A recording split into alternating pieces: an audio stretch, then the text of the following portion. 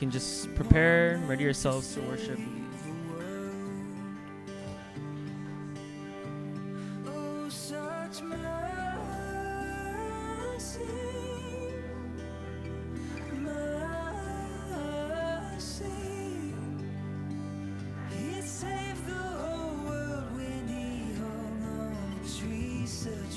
Mic test, 1, 2, mic test.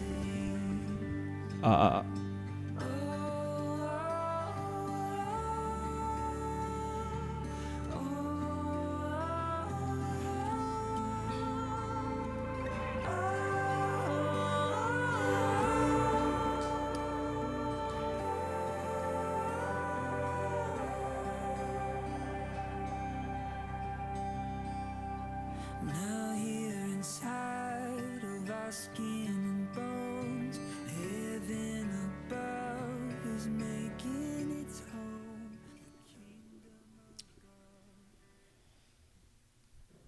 Okay, well, welcome to our Sheepgate Fellowship Sunday service for July 2nd, 2023. I hope all of you had a wonderful week. It's a pleasure and honor to be with you all as the Lord invites us to his table and into his sanctuary to worship him. Grace to you and peace from God, our Father, and the Lord Jesus Christ.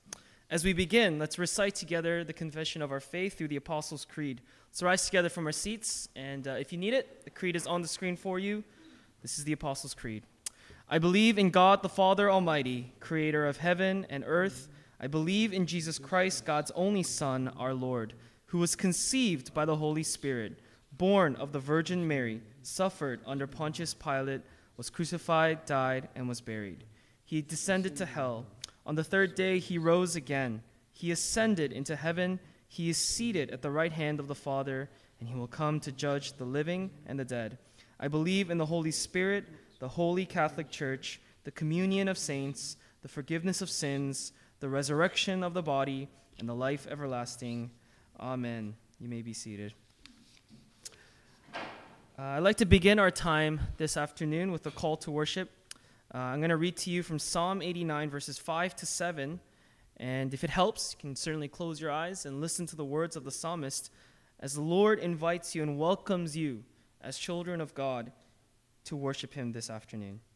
Psalm 89, verses 5 to 7. It reads, "Let the heavens praise your wonders, O Lord, your faithfulness in the assembly of the holy ones. For who in the skies can be compared to the Lord? Who among the heavenly beings is like the Lord? A God greatly to be feared in the council of the holy ones, and awesome above all who are around him." The words of the psalmist declares to us that God is one who assembles his holy ones, right? That in his faithfulness, by his faithfulness and his covenant faithfulness, are we here today. And there is no one, whether it be on land or in the skies or anywhere in this universe, that compares to him. And so the questions are posed to us, for who in the skies can be compared to the Lord? Who among the heavenly beings is like him? And of course the answer is no. These are rhetorical questions. Certainly the psalmist knows the proper answer. And I'm sure that in your hearts, as believers and followers of Jesus, you too can comprehend this obvious answer, that there is none like him, which means that worship of God is unique and distinct, that it is to be singularly to him and him alone. At this time, let's direct our attention to God and our focus in our hearts. I'd like to begin this time with a confession of sin. So let's close our eyes and silently pray a prayer of confession, a prayer of repentance, a turning away from the sins of our lives. It's very easy at this time, when I direct you, to just pray a very simple, generic prayer. But I ask you to possibly consider and contemplate the specific sins that you've been struggling recently in your life. For example, just this past week, what are the sins that have been so present in you? And let's confess those things before God, for Jesus died for them. 1 John 1:9, if we confess our sins, he is faithful and just to forgive us our sins and to cleanse us from all unrighteousness. Let's take a minute to just close our eyes in silent prayer and pray this prayer of repentance before him. Let us pray.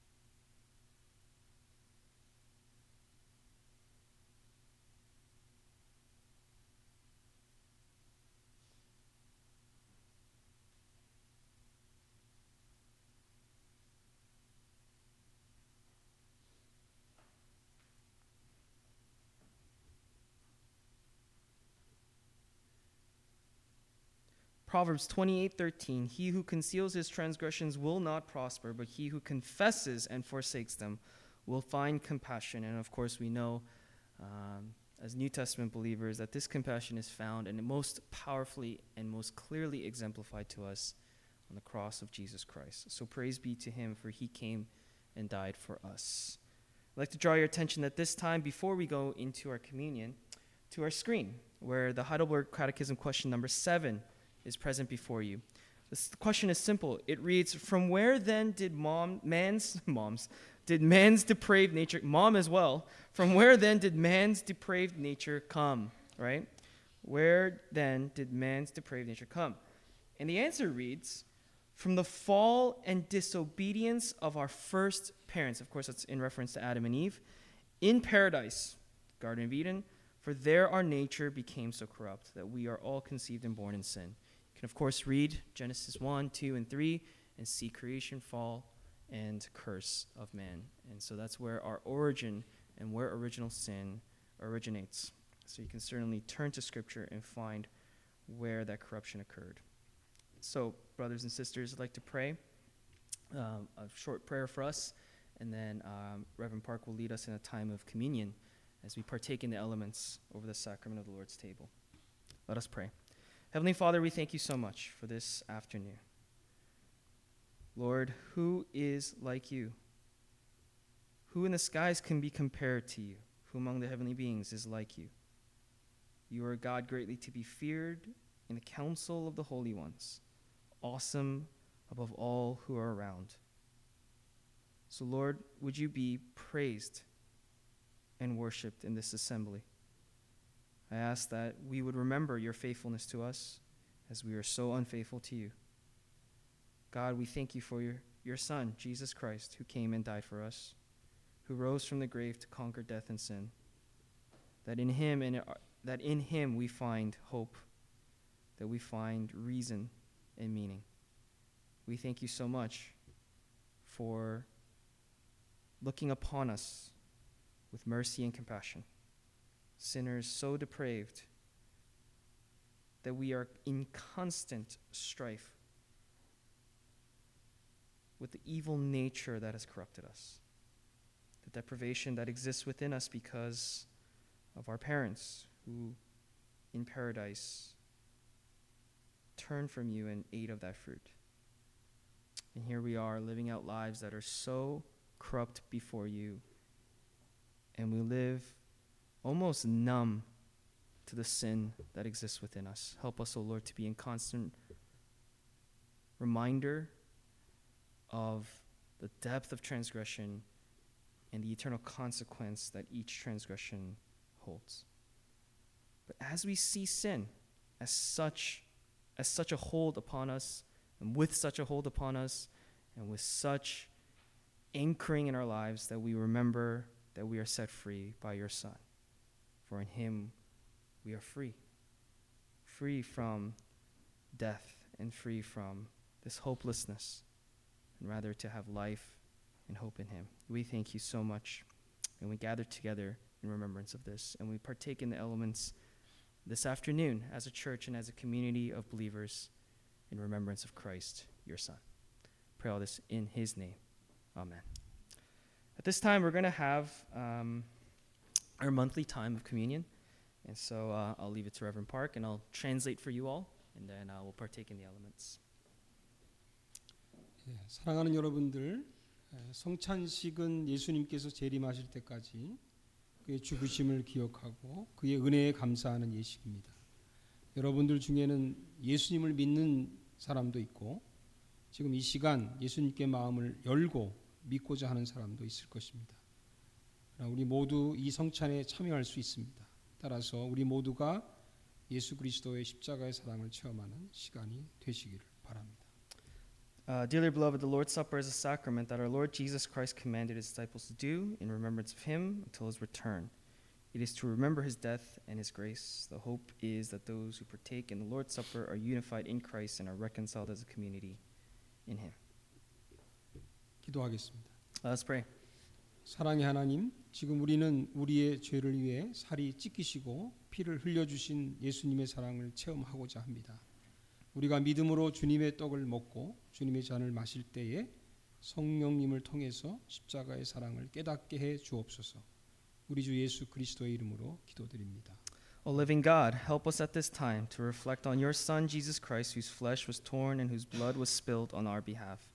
May we receive the body of Christ and the blood of Christ by faith. May the Spirit work in us as we take the bread and the wine by faith. All this we pray in Christ's name. Amen. 주님께서 잡히시던 밤이었습니다. 우리 주님은 사랑하는 제자들과 함께 마지막 유월절 식사를 하셨습니다. 그때 떡을 들어 축사하셨습니다. 그리고 그 떡을 떼시면서 말씀하십니다. 이것은 너희를 위하여 상하고 찢긴 내 몸이다. 받으라, 먹으라. 우리 주님이 명령하셨습니다. 이제 주님의 명령대로 주의 떡을 함께 받겠습니다. It was the night of our Lord's arrest. Our Lord was eating the final Passover meal with his loving disciples. At that time, he took the bread and he blessed it. And as he broke the bread, he spoke these words, "This is my body broken for you. Take it and eat it." The Lord commanded them. And as he commanded, we too will take and eat. Now, as we do each month, we'll line up starting from the back rows. You'll come up, and if you could come up on the right-hand side of the aisle, take one bread, and then return to your seats and wait for everyone to receive the element, and we'll eat together. I'd also like to just obviously give you the heads up that we ask that only those who are confessing believers of Jesus Christ and followers of him, who have faith, to come up and partake in the elements. If you're still considering or are unsure of your salvation or your faith, I ask you to remain in your seats prayerfully and consider the good news of Jesus, for he has come and died for you, and consider what he may mean to you in your life, right? And so if you could relent from partaking in the elements, that would be most wise and recommended from our end. And if you are a believer but are not yet baptized or confirmed, you can also remain in your seats. Of course, we just ask for very specific reasons for those things.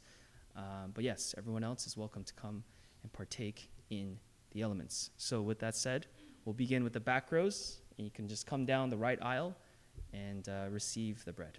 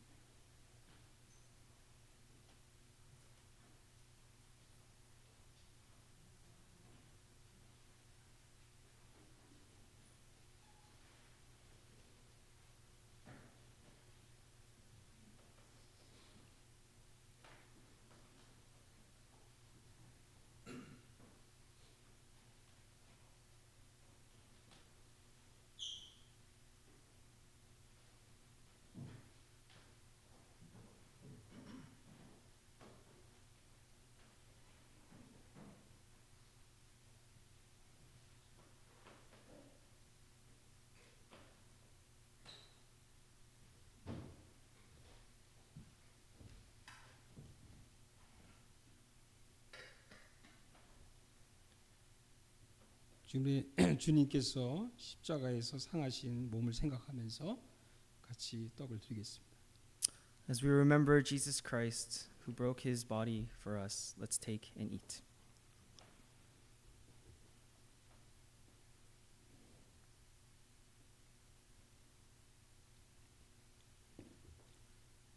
우리 주님은 식후에 잔을 들어 축사하셨습니다. 그리고 그 잔을 사랑하는 제자들에게 주시면서 말씀하십니다. 이것은 너희를 위하여 흘리는 내 피다.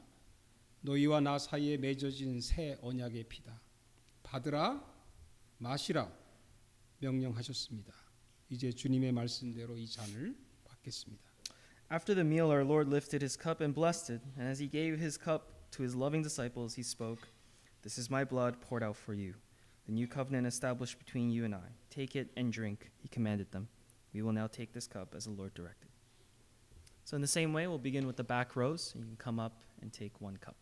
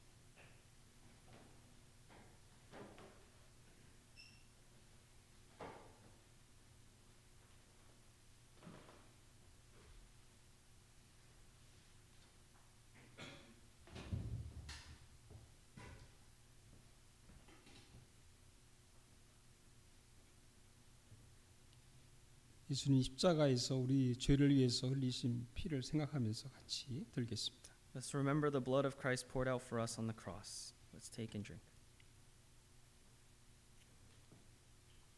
기도하겠습니다. Let us pray. 은혜의 하나님, 우리는 지금 믿음으로 예수님의 살을 먹고 예수님의 피를 마셨습니다. 이제부터 우리는 예수님 십자가의 사랑을 영원히 기억하겠습니다. 또한 예수님은 교회의 머리가 되시고 우리는 예수님의 제자들이 되겠습니다. 우리 모두 믿음으로 하나 되어 하나님을 사랑하고 우리의 이웃을 사랑하며 섬기겠습니다. 예수님의 이름으로 기도드립니다. O living God and gracious God, we thank you. By faith, we have eaten the body of Christ and drank his blood. We will forever remember the grace of the cross of Christ. We'll serve the body of Christ as a loving community with our brothers and sisters, which we have now become a part of through our union with Christ. We pray all this in his name. Amen. 예, 사랑하는 여러분들이요, 우리는 예수님의 몸인 교회의 지체들입니다. 서로 사랑하고 서로 섬기며 하나님의 나라를 위한 영원한 복음을 전합시다. Dearly beloved, we're now members of Christ's body. We proclaim the gospel of Christ and serve the kingdom of God as we love one another and serve one another. We pray that there will be a blessing of grace through today's worship and service. 성찬식 끝내면 서로 옆에 분들하고 인사하실 때 We'll greet one another at this time. 하나님 당신을 무척이나 사랑하십니다. God loves you very much. The very is very important, so you can greet one another.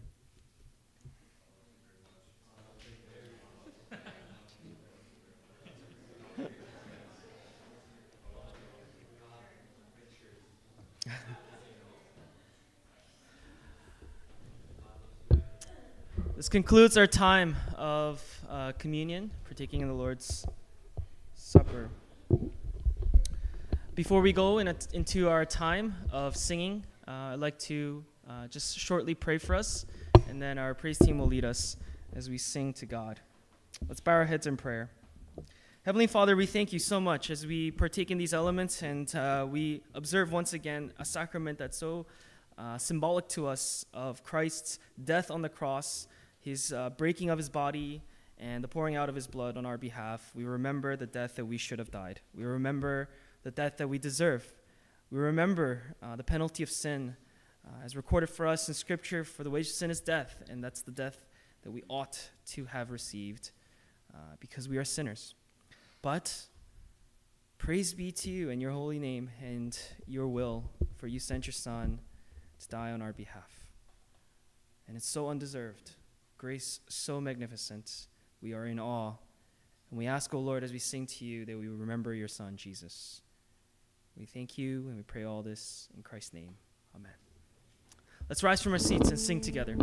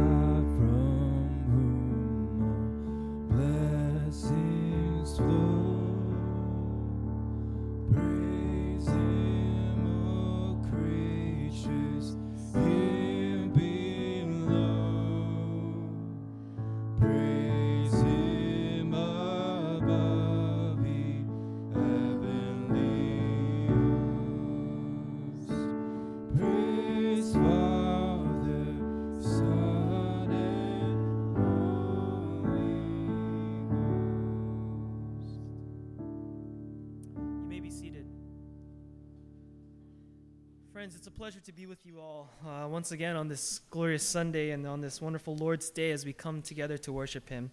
As we continue our sermon series, we're in Mark 7, verses 24 to 30. If you have a Bible, please turn it to Mark chapter 7, verse 24, and we'll be reading up to verse 30.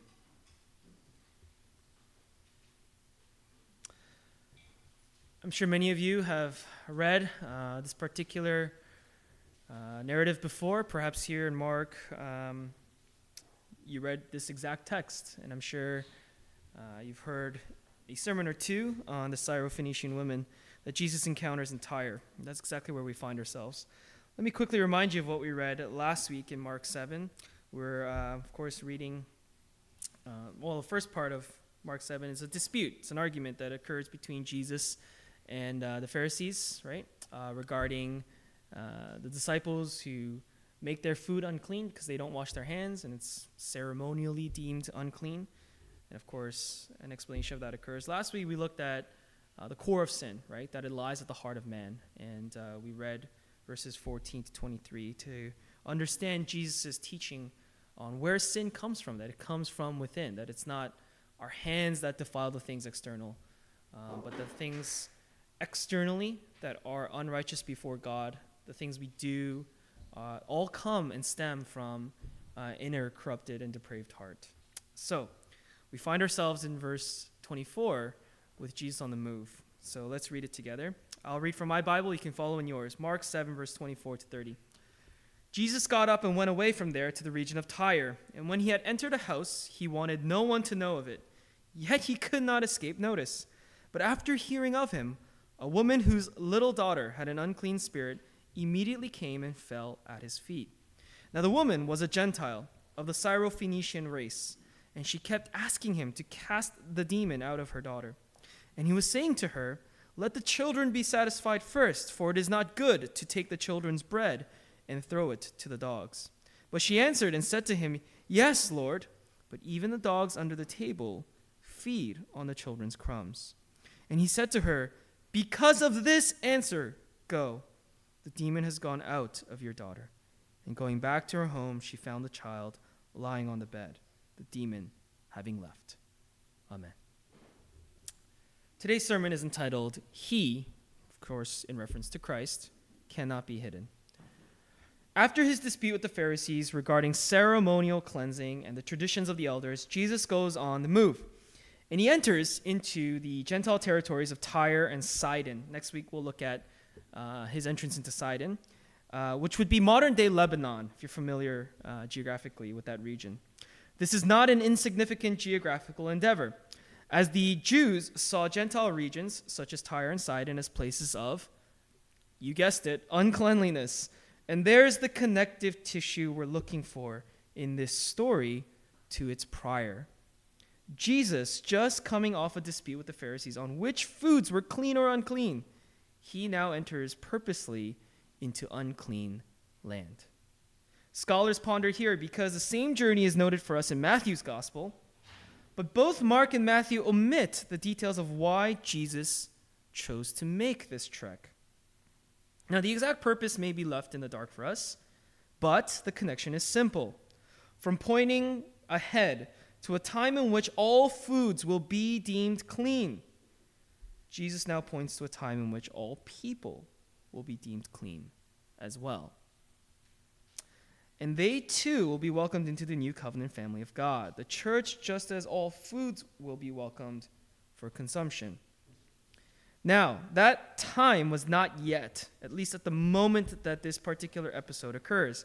But you can see how Mark and Matthew looked back, probably speaking to Peter, and realized the importance of Jesus' entrance into these Gentile territories in light of what he accomplished on the cross and through the grave. And what a realization it must have been for them in penning their gospels, right?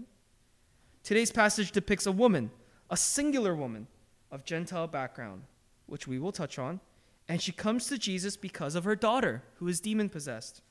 She seeks, like many others did in Mark's gospel, Jesus' miracle healing power.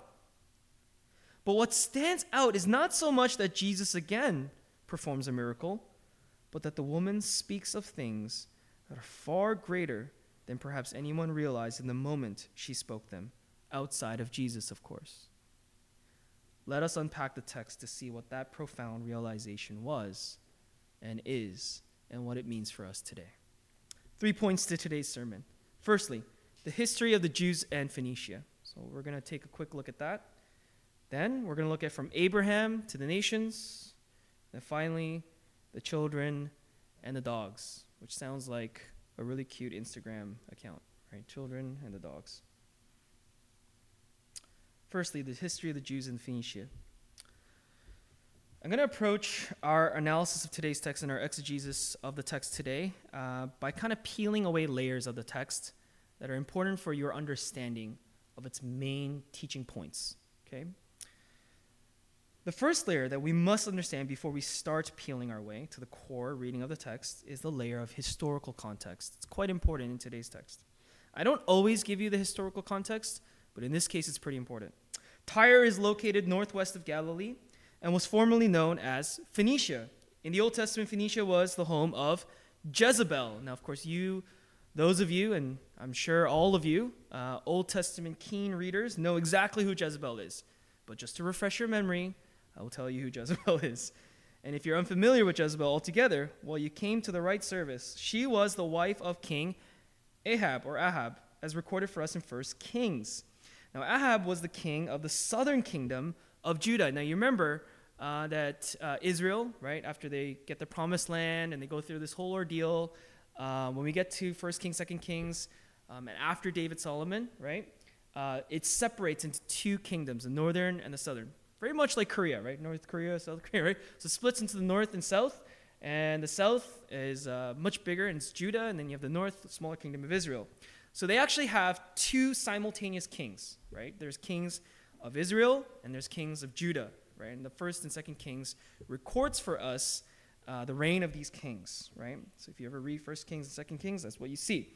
So Ahab was one of these kings, and he was a king of the southern kingdom of Judah. He was not a great king, and many of them were not, actually. Ahab's reign occurred during the times of the prophets Elijah and Elisha. I really wish their names were slightly more distinct, right? It's like, my disciple's name is Elisha, right? If you imagine being Elijah, it's like, yeah, like I'm discipling this guy named Elisha, right? It's like, yeah, of course you are. But anyways, their names are Elijah and Elisha. And you probably remember, or you probably recall some of the episodes regarding these prophets. They're quite famous. Jezebel was the daughter of the priest king Ethbaal, who ruled the cities of Tyre and Sidon. So there's those terms, those cities that we're looking for, Tyre and Sidon. The same Tyre we find Jesus traveling to in today's passage. Because her father was a priest of the pagan gods of Phoenicia, hence the name Ethbaal, right? Like that wasn't a giveaway that you are a Baal priest. I don't know what else could be. But she was the daughter of such a priest. And so, upon her marriage to King Ahab, she not only introduced these gods to Ahab, she enticed and persuaded him to worship them, which, of course, he did, because he was compelled by this woman, very much so. She also saw to the killing of many of Judah's priests and any of those who opposed her agenda and her will. Now, you might recall Elijah's showdown with the worshippers of Baal, right? If you know this story, right? He goes on top of, or they challenge each other. They have this sort of bet, right? Who can bring fire like from the skies, right? And so there's all this like worship, and ultimately Yahweh comes out on top. And of course, the Baal worshippers and the priests, the numerous amounts of them, are all slain, right, at the hand or by the call of Elijah. And so you might recall that showdown that Elijah has with the worshippers of Baal, who are slain for the disgrace of Yahweh. In 1 Kings 18, Elijah is faced with the challenge of Jezebel. So Jezebel hears about this challenge that occurs between the Baal worshippers and Elijah, and she hears that he had them slain, and she gets furious in 1 Kings 18. And she actually calls for the killing of Elijah, right? And so he begins to flee. And she swears, like I wouldn't say like on her grave, but she swears that she will have this man killed, right, Elijah. So she's a very aggressive character in the Bible. To put it lightly, Jezebel was not a pleasant woman. In Jewish culture, Jezebel became, the term itself, the name itself, became to be known as what they call the wicked woman, right? So men, be careful if you ever meet anyone, single men out there, be careful if you meet anyone named Jezebel. Her character essentially acting as an archetype of such a woman, right? Tyre has this history built into its reputation. And you can imagine what the Jews thought of Jesus' entrance into such a city.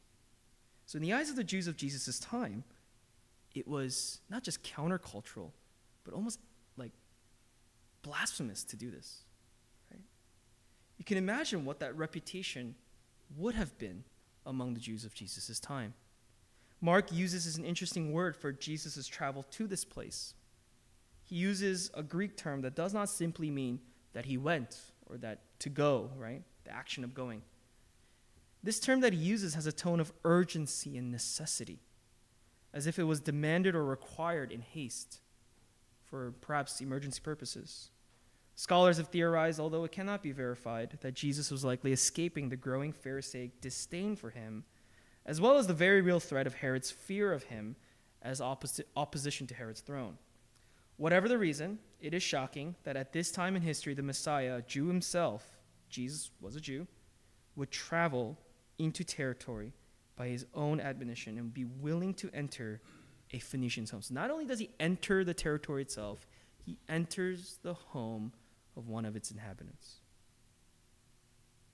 This is not just peculiar, this is shocking to the original hearers. Shocking. Here's how James Edwards puts it in his commentary on Mark. Tyre probably represented the most extreme expression of paganism, both actually and symbolically, that a Jew could expect to encounter. So it was absolutely astronomical that Jesus was entering Tyre and into the home of one of the people who lived there. But what was even more extraordinary was that a woman would go to him. A woman of that place would be able to encounter the Messiah there. Right? This is the last place that you would expect to encounter the Messiah. By Jewish standards, this entrance into Tyre and a Gentile home would be nothing less than utterly, you guessed it, unclean. And the Pharisees thought the not washing of the hands part was bad. This just got way worse. But as we've observed so far in this chapter, Jesus' intent seems to be like he has an agenda against the definitions of unclean. Which leads us to point number 2. From Abraham to the nations. Now you're going to need a little bit of covenant theology here and a remembrance of Genesis 12 and the Abrahamic covenant to really kind of comprehend and understand my point here in terms of bringing this out. Our next layer draws focus on the theological aspect of today's narrative. We've got the historical down. There's some theological layers to this as well. On one hand, the theology of the Jews spoke of the Messiah to be one who would oppress the Gentiles for their unfaithfulness. Can you imagine that? The expectation, the messianic expectation of the Jews of this time was that the Messiah would come to oppress and to subdue the Gentiles, not to welcome them in.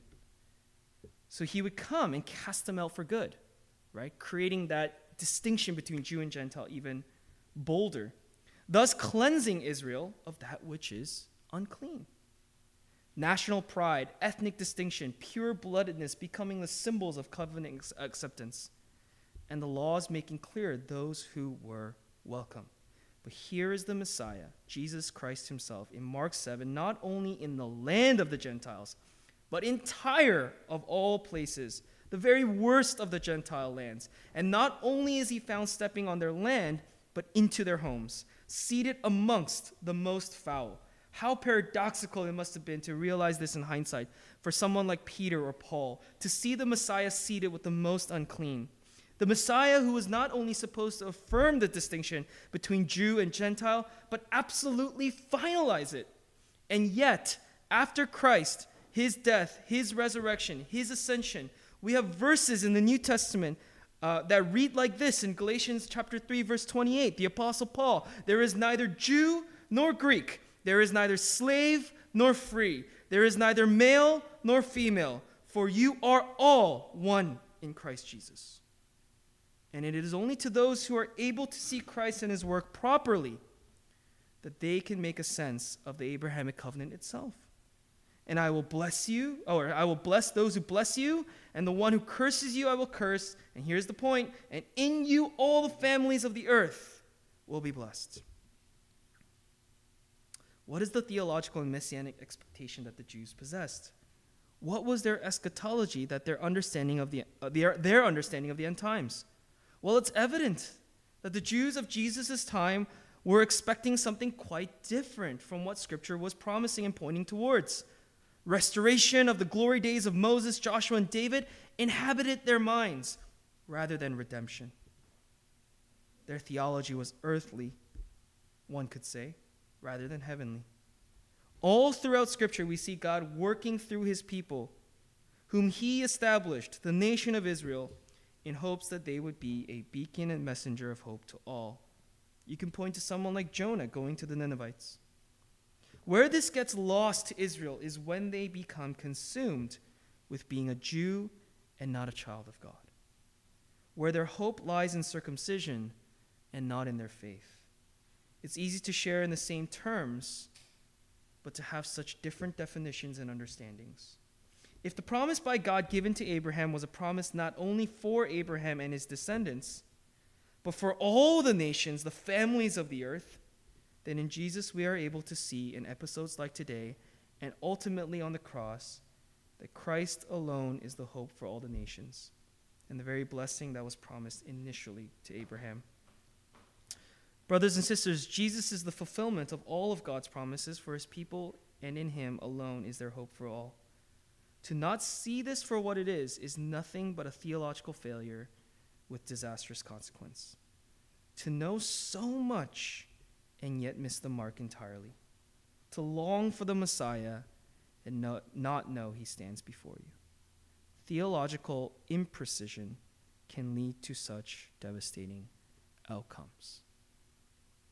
So there's your theological layer. And then there's this really peculiar dialogue, the children and the dogs. The final layer we must peel before drawing some concluding points is to examine the extremely odd and controversial conversation that occurs between the Syrophoenician woman and Jesus. There are some in church history and in the world of scholarship even today that have brought up concerns with verse 27 in particular, where Jesus appears to use a derogatory term in reference to the woman that comes seeking his help. The term in question in verse 27 is the word dog in English. The word in its Greek form referred to women who were shameless. You can kind of figure out what that means. And in Hebrew, the word was used in reference to Gentiles who were viewed as, let's put it lightly, underclass citizens. It's an odd expression to come from Jesus' mouth, considering his intent in going into Gentile territory. And the posture of the woman at his feet. She seems to be humbly coming before him. She's not provoking Jesus to speak in derogatory terms. Why then would Jesus refer to this woman in this way? Unless it was by design. And of course we know it was by design.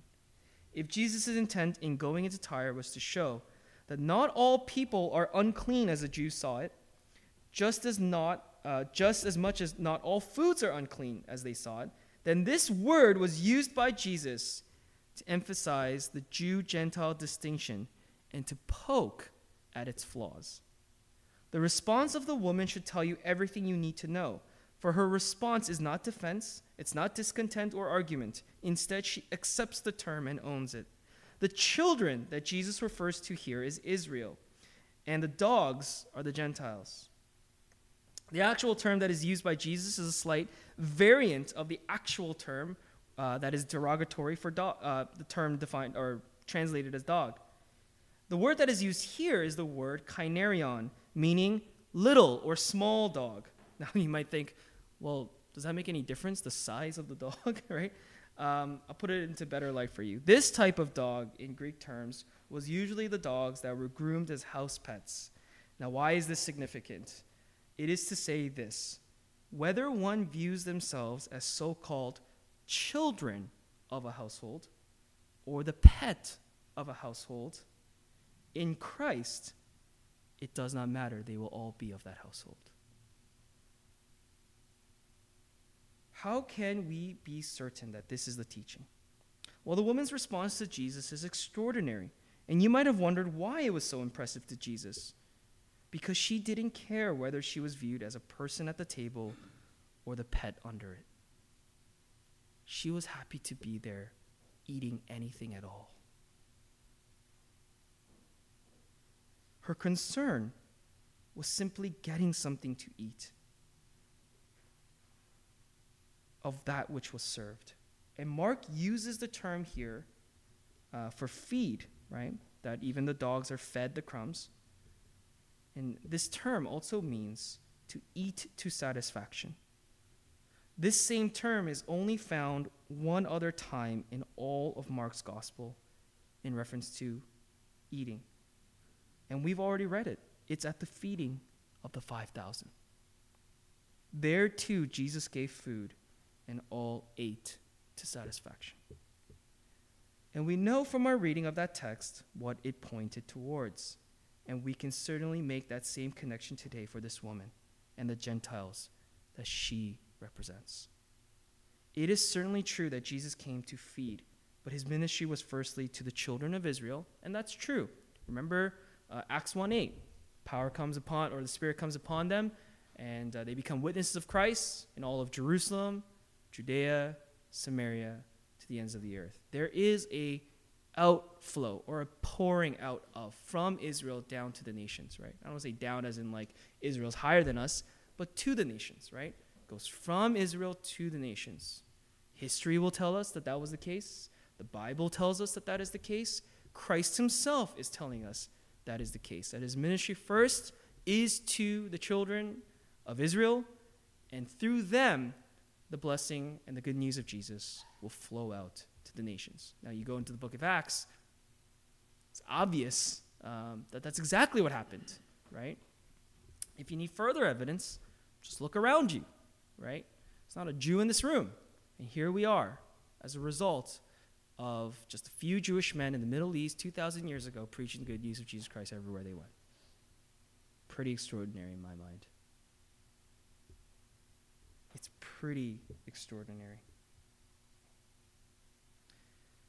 So yes, it's certainly true that Jesus came to feed, and his ministry was firstly to the children of Israel, and through them would a greater feeding come to all the peoples of the world. And out of this tiny dialogue with this woman, do we see such grand eschatological and missiological expectations. Incredible. Which leads me to the conclusion. We come to our concluding thoughts and points today with a lot to grasp. I've just given you pieces and layers of the text, but how does it come all together for us? It's evident that this story of a Syro-Phoenician woman and her encounter with the living God was not only profound, but prominent in pointing listeners and readers in understanding the total scope of Jesus' work accomplished on the cross. Its entire global scope, if you will. Allow me to briefly summarize some key elements of the narrative for you. Jesus, coming off a contentious dialogue with the Pharisees regarding the law and unclean foods, purposely enters an unclean land inhabited by unclean people, by Jewish standards. A woman who has a daughter who is demon-possessed seeks help at Jesus' feet. For whatever reason, Jesus' fame and acclaim had reached these parts, even these parts. This woman, unnamed and unknown, demonstrates more understanding and faith than any Jewish leader that Jesus had encountered thus far in dialogue in Mark's gospel. Any of them. She doesn't care that she is a dog as long as she can eat at the table of Christ. She understands that blessing will flow through Israel to her people. She understands that listening to Jesus means obedience despite mystery. She is truly hearing Christ in ways that the Jews and even the disciples of Jesus have not yet been able to demonstrate. She does not need to inquire of Jesus in private an explanation of the parable, whereas the disciples every single time appear to need some kind of explanation.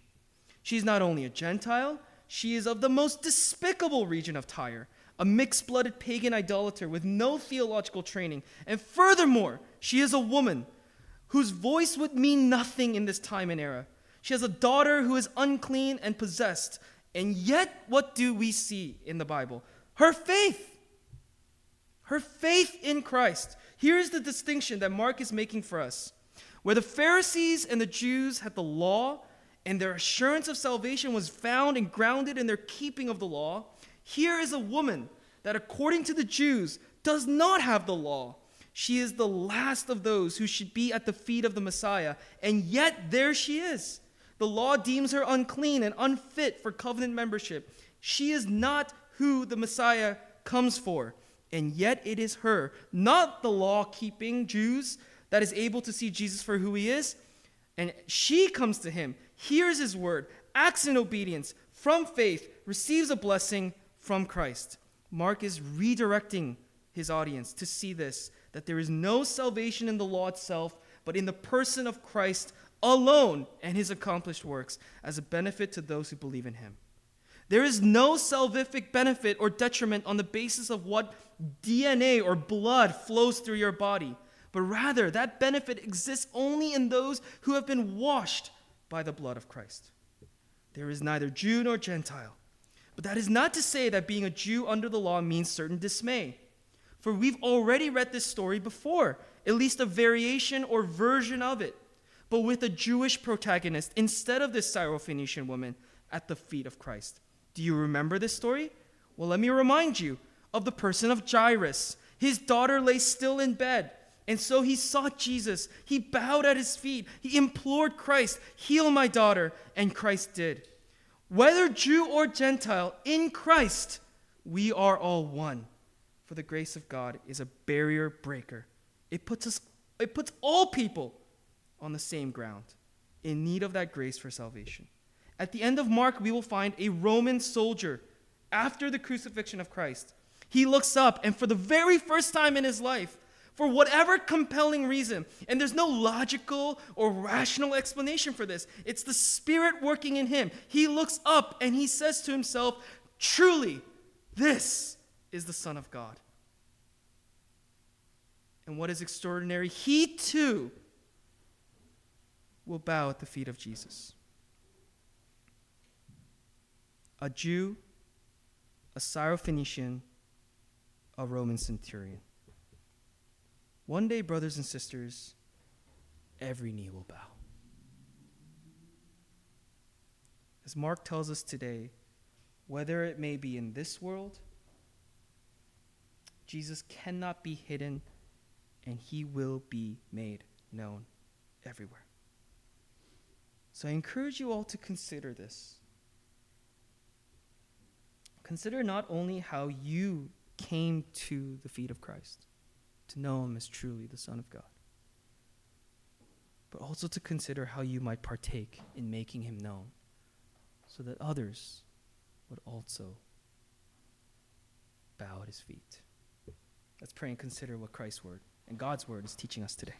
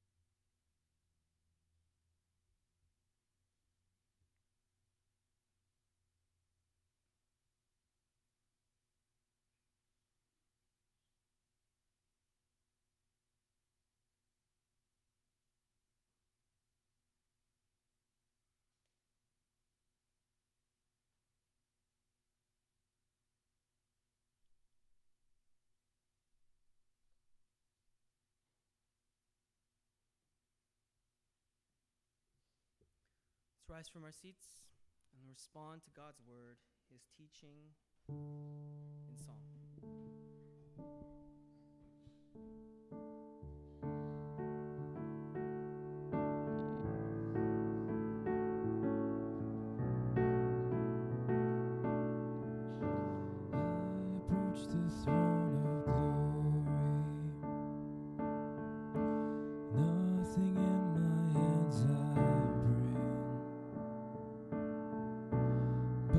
the promise of acceptance from a good and gracious King. I will give to you my burden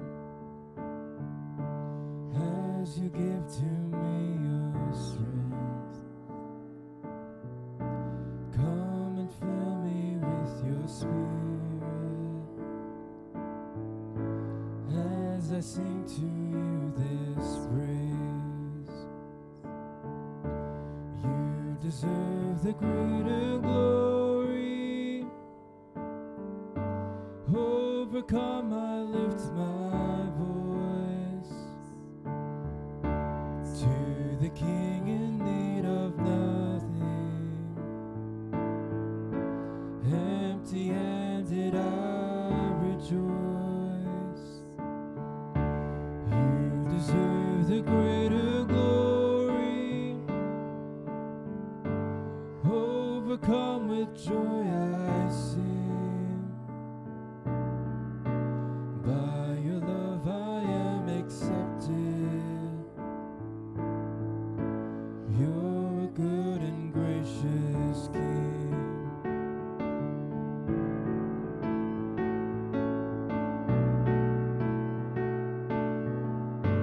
Oh, what grace that you would see me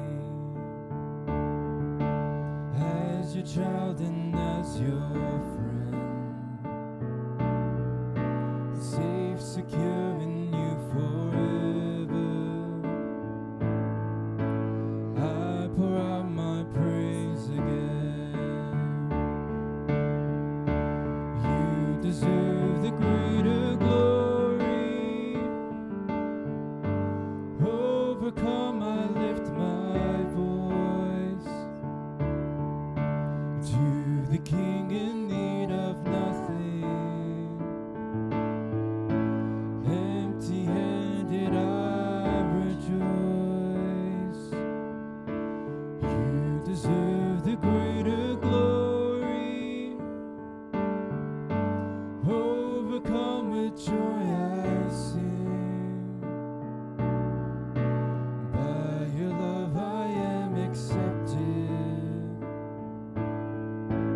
You're a good and gracious King.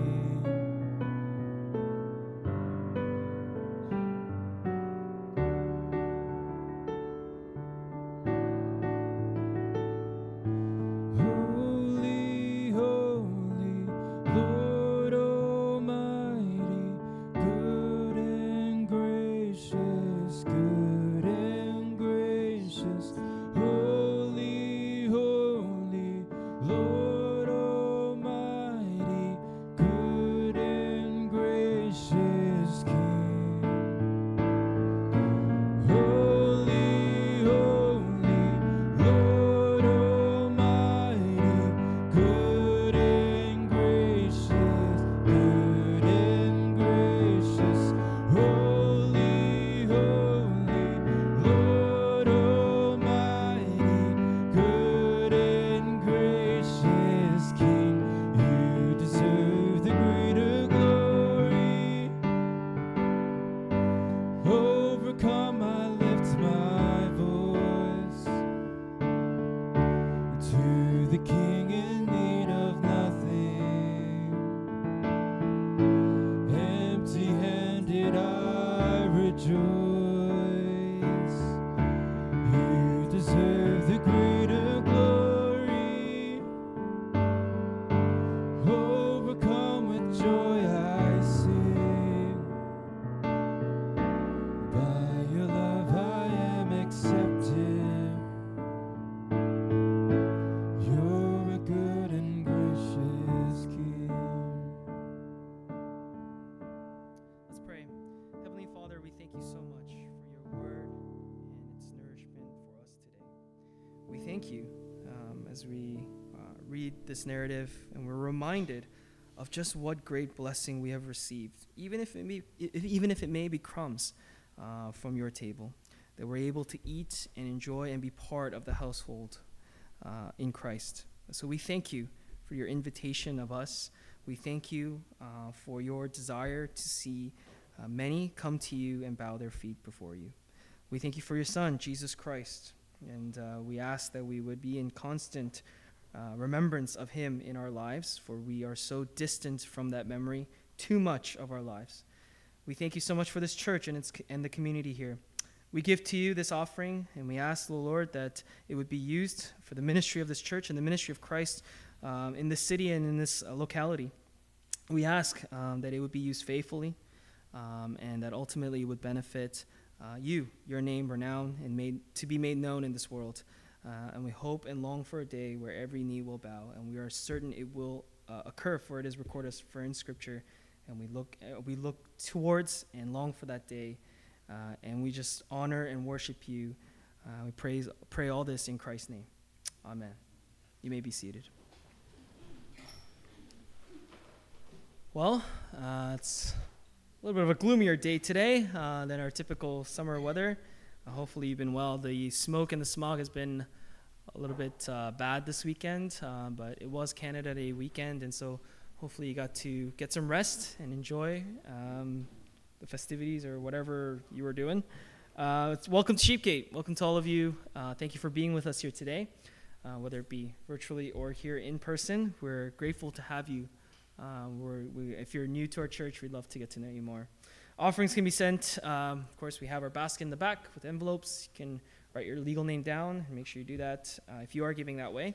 And you can put it into the basket. Or we have e-transfer set up at sheepgatefellowship@gmail.com.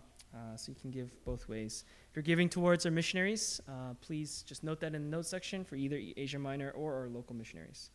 Please join us for fellowship following service today. We're going to be heading over to our other building and having some, I think it's like noodles today. So please join us for a nice hearty meal and some great fellowship with fellow brothers and sisters. Confession chapter 10 will commence next week. Today we have communion, so kind of extended our time. So just due to time constraint, we did end a little earlier or faster than I was expecting. But regardless, I did not prepare chapter 10, so we'll prepare for next week. Just read 10.1, and if you're eager or keener, you can read up to all of chapter 10. It's only, I think, 4 paragraphs in chapter 10, so it's a pretty short chapter. So yeah, you can read ahead if you'd like. The visitations have begun. I didn't get a chance to look at the document today, but now you are overdue. The due date has passed, and so you're canceled. Just joking. I'd love to have visitations with you all. Again, the reason and purpose behind the visitations is really for me to share with you in a more intimate setting, a little bit more about the church, as well as myself, and help you to just kind of understand things maybe on a more personal level. But most importantly, for me to connect with you as a church member and participant. And so it's my desire to go through visitations each year so that I can just keep up, right? It's not ideal for me to just constantly be in conversation with everyone all the time.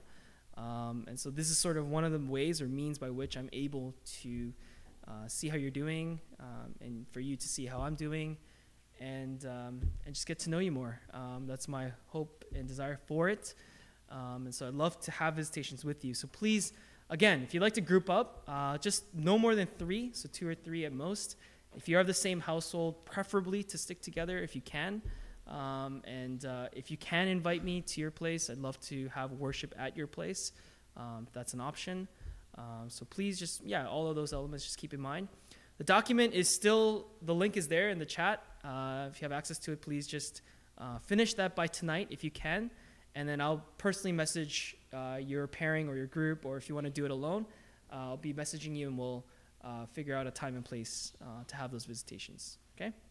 It's nothing daunting. I'm not going around, I'm not snooping around to see what fun stuff is happening. I'm just want to see how spiritually you're all doing, right? So please sign up for that. I'd like to hopefully get everyone done, at least a time and place set, and then finish visitations by August-ish, right? Okay, retreat team. So Jess and Ivy are going to be planning our retreat, and we need some help. And I know some people already told me, I'm so sorry. I actually forgot who told me they were willing to help.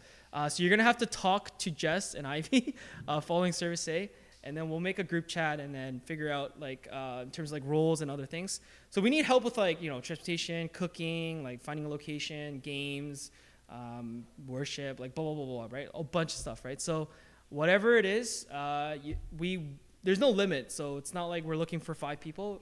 Anyone and everyone who's willing to help, please just talk to Jess and Ivy, and we want to get that set, especially date and location, set as soon as possible so that all of you can, for those who are working, can book it off if possible.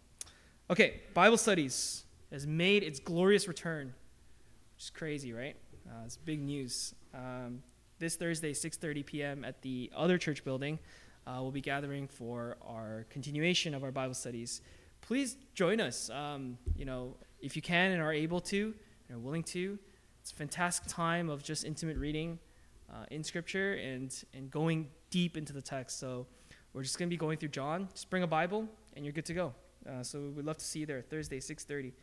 Softball game today, 5 p.m., Jack Goodlad.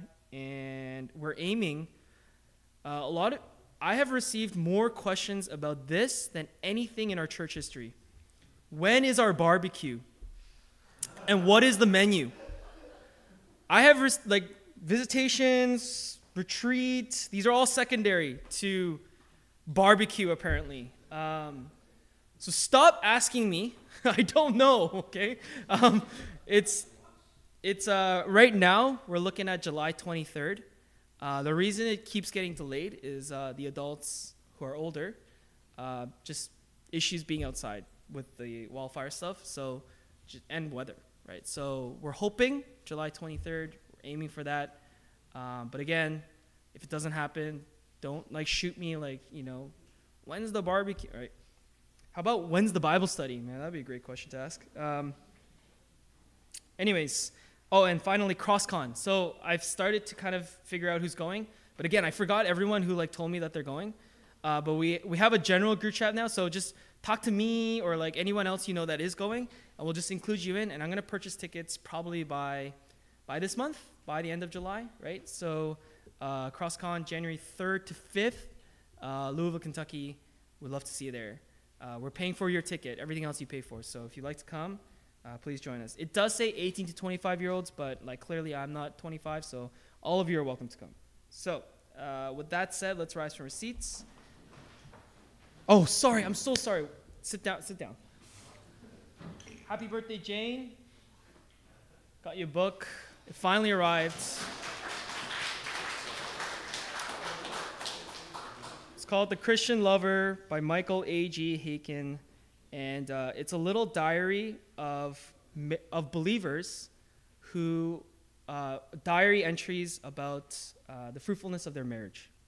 I don't mean to imply anything, but I thought you would love it. Yeah, there you go.